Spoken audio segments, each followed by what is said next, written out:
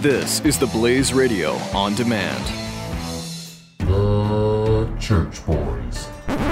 Last week we had an interview with Pastor Tullian Chakchkaminikan, and how do you say his name? Did you Google his name again? I have to be looking at it to say it properly. When we play, or when you go back and listen to the interview that we did, you can hear me say it properly. Okay. So Tullian Tarmanamrikan, when we had our interview with him, Billy posted a nice, really good story about that interview on the front page of theblaze.com. And it got posted to the Facebook page.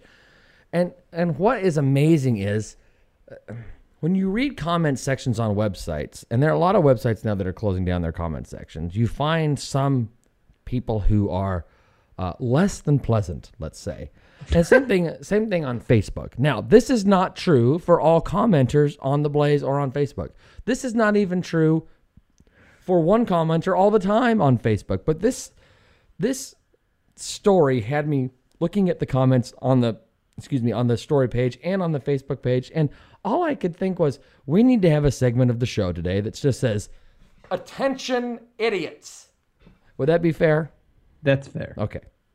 So here's some of the comments that we, and maybe and people are rightfully upset with Tullian looking like a hypocrite. People who are Christians going, I don't understand. Why can we do this thing? You know, why does this have to happen? And criticizing. And I understand. And he's open to the criticism, right? That's why he's opened himself up to this. Right. But there's a whole, now I can't find it. There's a whole series. I had these highlighted and I don't know where they've gone. But forget things at 40. But there's so let's see. Now, of course, now I'm not finding. Now I'm only finding good comments. Did your AARP card come? You know what? It is not. I'm not that old. I am not even 40 yet as we record this. But I'm not yet 40. I feel like that's the year that they start giving you dental benefits and Medicare starts to come through. No, I think it's a little later. I think it's a little later than that. Oh, all right. So okay, so crap! I'm seeing these good comments, and now I look like an even bigger idiot than I already am. Well, I mean, but there was a whole. Now, did you eat your Boniva today? Where are they? Oh, anyway, there's a whole bunch of people that we went on how awful okay. Here's now we can't find them. No, they are there. They are there. It's just that they have moved, and I don't know if I've changed the order that comments are in. I don't have any idea. So some guy writes on Facebook, this guy cheats on his wife and blames her for cheating. And I saw a whole bunch of those, right? A whole bunch of people saying, this guy cheats on his wife and then he blames her for cheating. He throws his wife under the bus. And how many times did we have to go back and correct people? I had to go back and correct people, or wanted to go back and correct people. Wait, you actually engaged in the exercise? Yes, I know. What a horrible, it was a stupid idea, because they're not interested in facts. I mean, people who say horrible things are really not interested in facts. This guy blames his wife for cheating on. He cheats on her and then blames the wife. Well, the fact is, he didn't blame his wife. What he came out and said in full was, I came back from a trip, found out I'd been gone or I'd been wherever, and I come back, I find out my wife has been cheating on me, right? And then I wound up cheating on her in return, okay? But he says, that's a part of my human nature. My human nature said, and I cheated on her in return. Then he follows that up with, it was the wrong thing to do.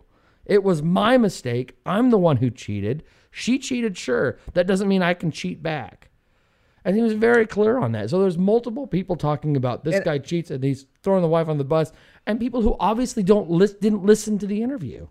One thing I should mention, and this is not in our latest version of the story, it didn't come up during our interview.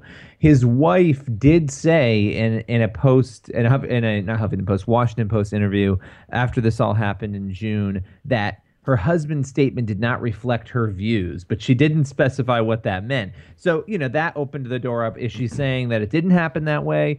As far as I can tell, I think she's deleted all of her social media. Yeah. I don't think she's active on social anymore, and there hasn't been a lot coming from her as far as I know since then. But yes, needless to say, based on what Tullian has said, that is what happened. So I think if you're going to critique somebody, fine. You're going to talk about their sin, fine.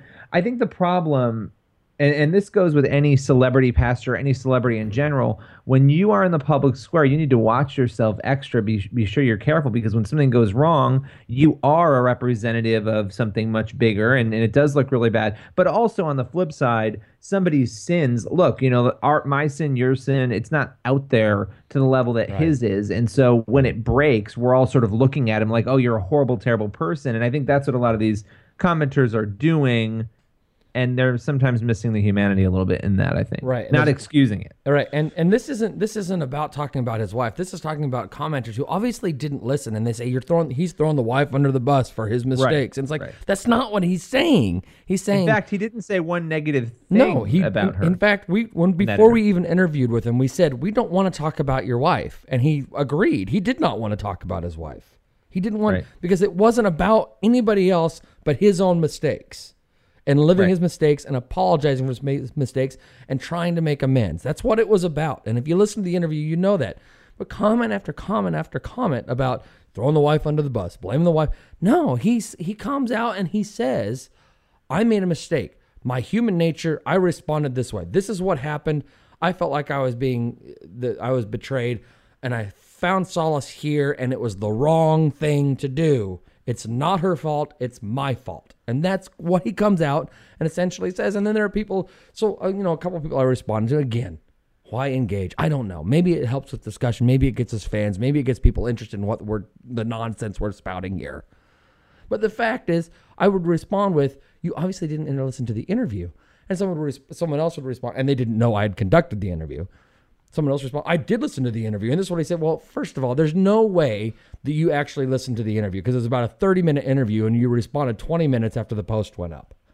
Okay, you're responding to the story that was written that had the interview embedded in it. You didn't listen to the interview. Which is always the problem, too. And I wrote the story, which is always the problem when you do the story, because you try to get it all in there, and you don't want a 50-page story, but you try to get... But even reading the story, I don't think you walk away thinking... That's what happened. No, and it's so aggravating. And so then you call somebody else and say, I did listen to the interview. And it's like, first of all, don't say you listen to the interview and then say things that obviously prove that you didn't listen to the interview, because you didn't listen to the whole thing. And then just tell me I don't know what I'm talking about because you don't know I conducted the interview. And then you respond with, actually, I conducted that interview. And then crickets, right?